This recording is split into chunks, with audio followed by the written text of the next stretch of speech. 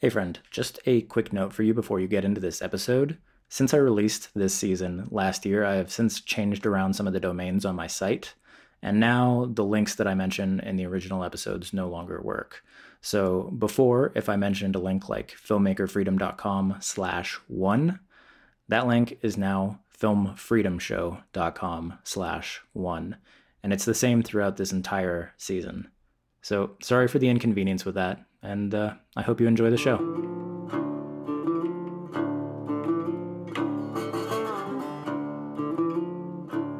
Hey friend, welcome back to the Filmmaker Freedom Podcast, and to Season 1, where throughout this entire season we're tackling a single topic, and that topic is how to succeed as a filmmaker in the modern world. So in this middle stretch of episodes this season, we're covering the different ways that filmmakers can actually make a living from their filmmaking skills and their video production skills. And last episode, we talked about one of the big ones, and that's the film industry and how to actually break in and move your way up the ladder into a position that you actually want to be in. With that said, maybe the film industry just isn't a good fit for you. Maybe you don't want to consistently work 12 to 14-hour days. Maybe you don't want to deal with the politics and the strange power dynamics. Maybe you don't want to move to one of the cities that the film industry is prevalent in. Whatever the reason, you can still make a living from your filmmaking skills, and probably the most profitable and consistent way to do that is through client work.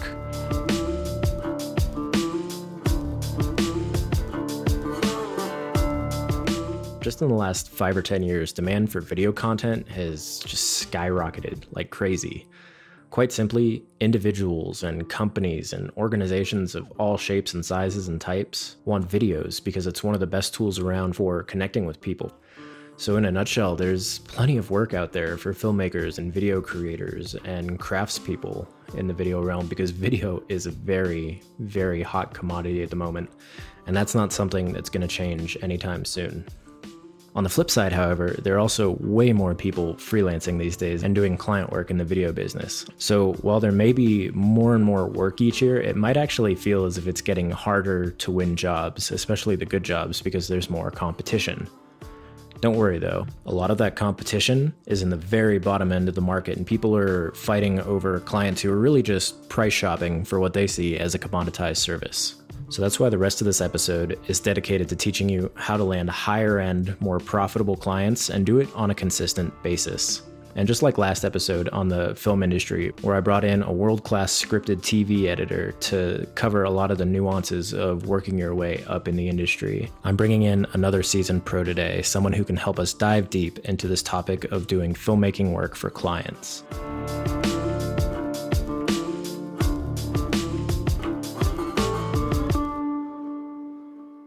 However, before we can dive into the meat of today's episode, I want to tell you a little bit about Musicvine, the cool company sponsoring this first season of the Filmmaker Freedom Podcast.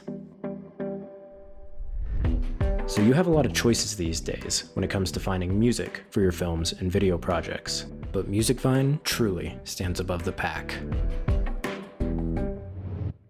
Not only is it refreshingly straightforward to license music you'd actually want to use, but it's also genuinely affordable, even for indie filmmakers on shoestring budgets. And the best part is, the music is all thoughtful, expressive, and genuine.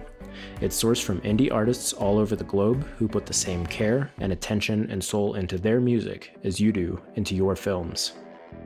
And that's why all of the music in this podcast comes straight from the Musicvine library. So if you like what you hear in today's show, you can learn more about Musicvine and get an exclusive 10% discount on your first song when you visit filmmakerfreedom.com. All right, so let's dive back into the episode.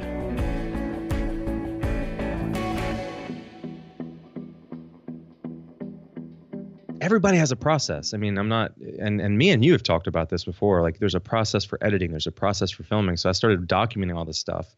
Then I realized we didn't have a process for selling. A process for selling is so important because it allows me to know who's a good client and who's a bad client. When people approach us, say they come up to us and they say, hey, we heard about you, Harvest Filmworks. We want a video. How much does it cost? I have no idea. Let's sit down and chat and get to know each other before we take our socks off. This is Matt Davis.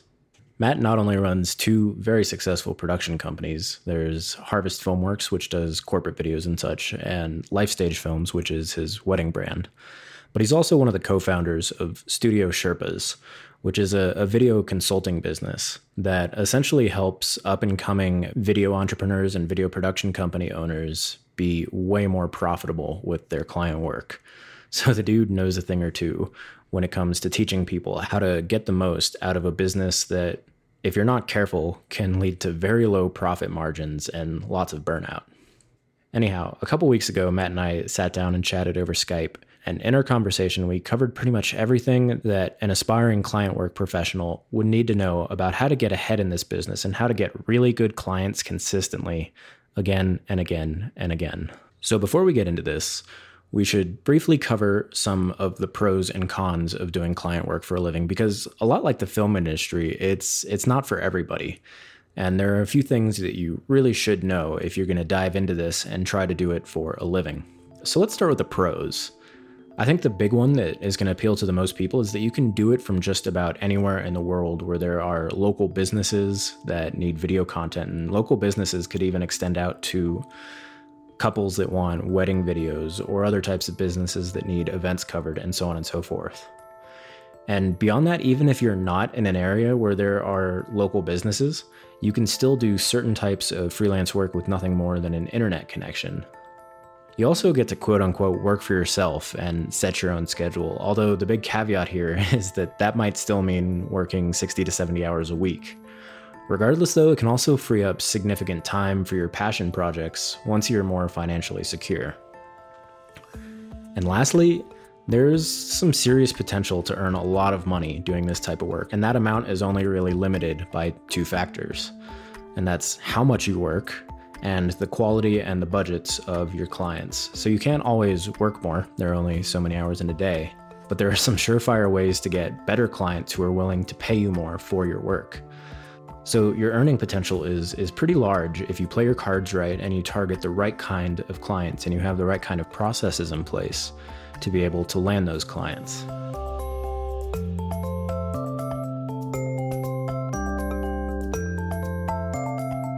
So that's what I've got for the pros of client work. And now let's look into some cons. So first up, the bulk of your income will come from projects that might not be creatively fulfilling or even interesting, at least when you're just starting out. Think lots of talking head videos and sort of uninspiring B-roll. Next up, unless you have a solid, repeatable system in place to generate new business at the drop of a hat, your income probably won't be as stable as you want it to be. You'll go through periods of feast and famine, and it can be very difficult to weather those slower times unless you're financially savvy and good at saving. Speaking of which, taxes, everybody's favorite subject. So the first time you try to do your taxes as a freelancer or as a business owner, you'll probably want to cry. So at least in the US, you can avoid this by diligently setting aside 25% of everything you earn in a savings account, or even better, in some sort of investment account, as well as tracking every single dollar you spend on your business. You'd be surprised at the number of things you can write off, so keep track of everything. And if you can afford it, just get an accountant, hire an accountant for a few hours a year, and you will make your life so much easier. Next up, if you see yourself purely as a creative filmmaker or someone who doesn't do business stuff, then freelancing and client work are not for you. And last but not least, there are quite a few bad clients out there, especially on the lower end of the market, the people who are price shopping.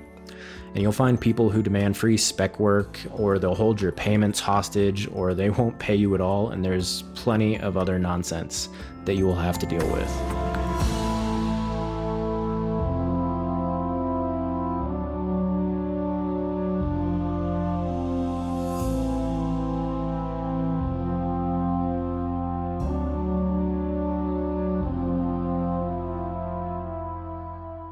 So if you are good with that and you're ready to dive into how to succeed in the world of client work, there are just two really important things you need to know before we dive into all of this more advanced stuff with Matt. So number one, it isn't enough to be just a good filmmaker. You really do have to be a business person, and you have to take that to heart. You've got to know how to find clients, how to pitch them, and how to close the sale. You have to know the basics of accounting, marketing, and plenty of other businessy things that creatives typically don't like. So many filmmakers and really creatives of all types think it's enough to just have a cool demo reel or a cool portfolio. And you can post it to social media sites and on your website and expect clients to come to you, but it really does not work that way. And the filmmakers I know who've tried finding clients without actually marketing themselves and putting themselves out into the world and building relationships always fail. So that brings us to number 2. Client work is first and foremost a relationship business, and the most important thing you can do to actually succeed in this is just make your clients happy. Once you get started with all this, you'll find that your best clients are repeat clients and referral clients. So it's going to pay off big time if you communicate well, you do what you say you're going to do, and when you say you're going to do it, and are generally pleasant to work with. This sounds like something that should be super obvious, but you would be really surprised at just how much you can differentiate yourself from other freelancers by consistently implementing these basics right here. All right, so that's about enough for me for the time being. Let's get into this conversation with Matt. And let's start out with something that is really foundational for anybody who wants to start charging more and working on more fulfilling projects. And that is finding a niche that you can actually serve, and then becoming the kind of person who serves that niche better than anybody else. And this actually falls into the category of one of the biggest mistakes that Matt made early on in his career when he was just starting out. But I'll let him tell it. Oh, and just as a heads up, the audio quality gets a little bit iffy in here just because my internet isn't all that reliable sometimes, so sorry about that. But when you first start out, when I first started out, my business card said specializing in all your video production needs or something like that. It's like, that's the worst thing that I've ever heard in my life. And so when you realize that you need to specialize in one type of video. And so like the more you do films for one industry, the more you become an expert on it. Once you realize that you do not specialize in all these people's video needs, you need to figure out what you want to tell. Like what kind of films do you want to make? Because that's what's going to make you come alive, and that's what's going to resonate in your work. And so for us, as one example, we've gotten really good at, it sounds so weird, but we've gotten really good at family law videos. And so it's, you see these commercials on TV like, if you've been injured or blah, blah, blah, or, that turns everybody off. So we were like, well, how can we do this? How can we, because I went through divorce. Like I went through, so this is a personal, wound, I guess. But I was like, people need to know that there's attorneys out there that aren't out to get rich. They are there to help you, and they do know more than you. So we've done a few where we've humanized these law firms that are not the corporate, like hardwood table where there's a bunch of law books behind them. And it's now we know that we can go all over the Southeast or all over the country and call up law firms and say, hey, do you want this? Is this something that resonates with you? Give us a call. Now we have a targeted, like a specific focus, a purpose, instead of saying, oh, we do video. We tell stories. Like, what? How are you going to get started with that? Where are you going to go?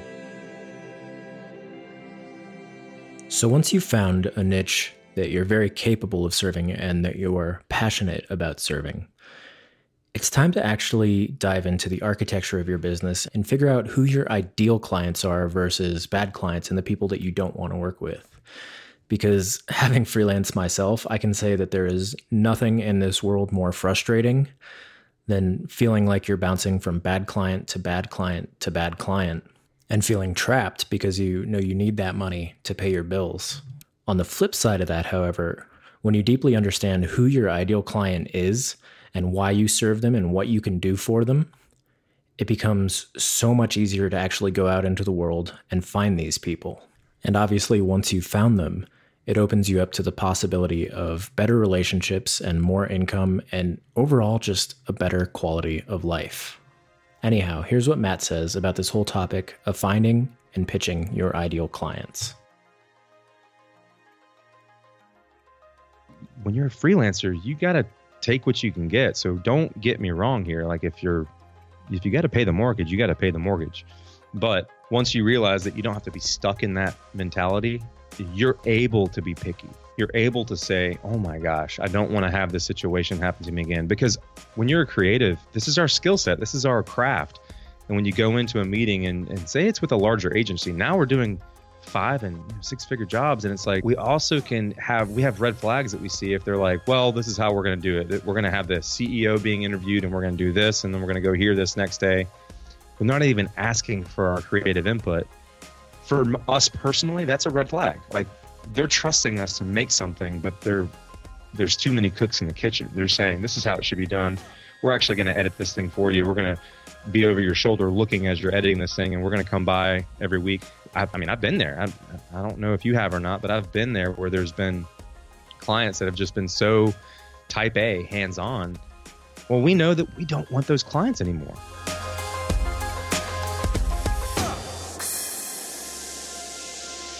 We want the client that says, we see that, we love it, and we love you guys. We trust you.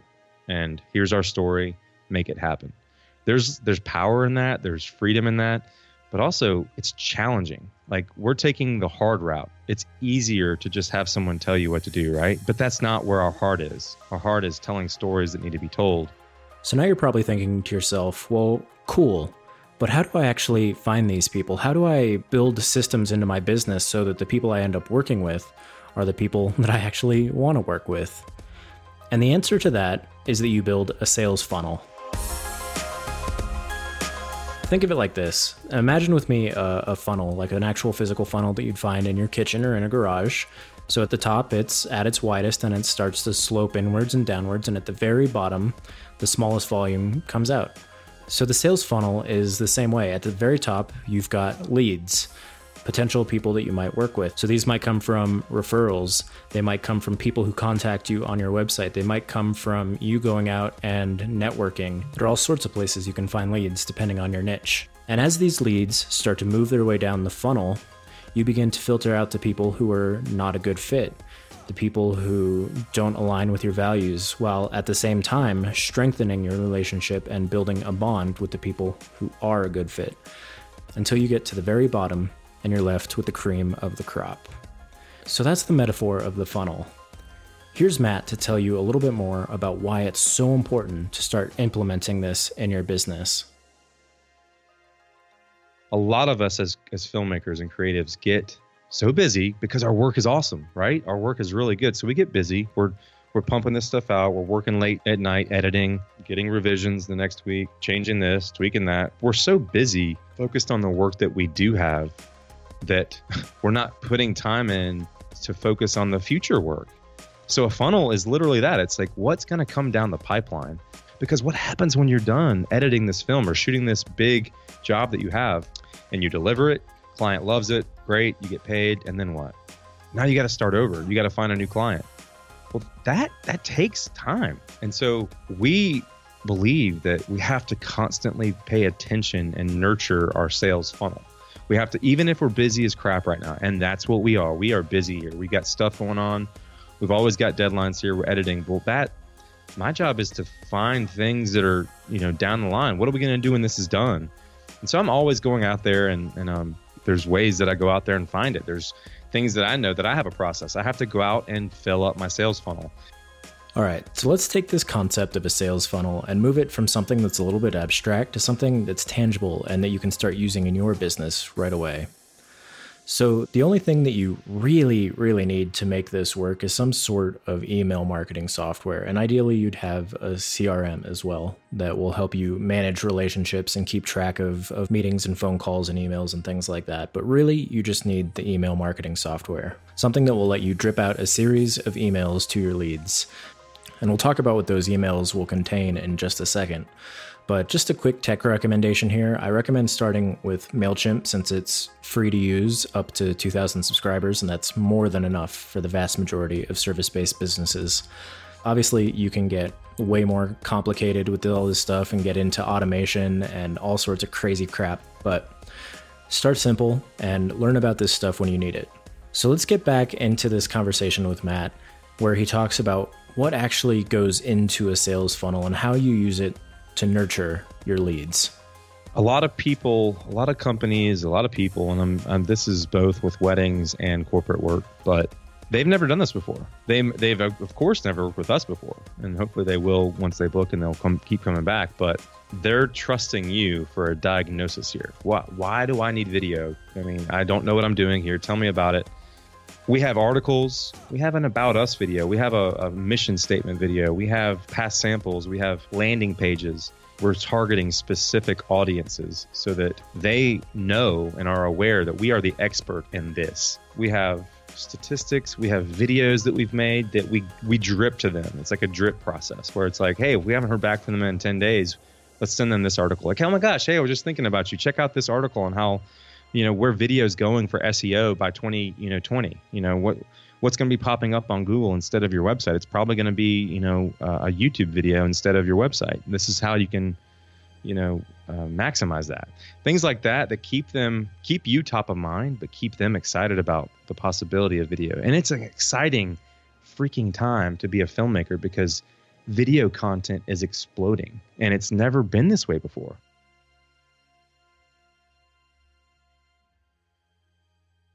So that's all I've got for you today. Hopefully you found something useful here that will actually help push your filmmaking business forward and make it more profitable and more enjoyable in the future. Also, I should mention that I've got a few bonus segments from this interview with Matt in the show notes / blog post for this episode. So just go to filmmakerfreedom.com/5, and that's, again, number 5, not spelled out or anything. And down towards the bottom, I'll have an extra piece of audio for you that will have advice about pricing and charging what you're worth, how to get referrals and build relationships with your client, and also some thoughts about things like tracking time, which not nearly enough people take into consideration. So again, hope you enjoyed this episode and got some good stuff out of it that'll be useful for you going forward. And now here's a fun little folk song for my friends over at Musicvine.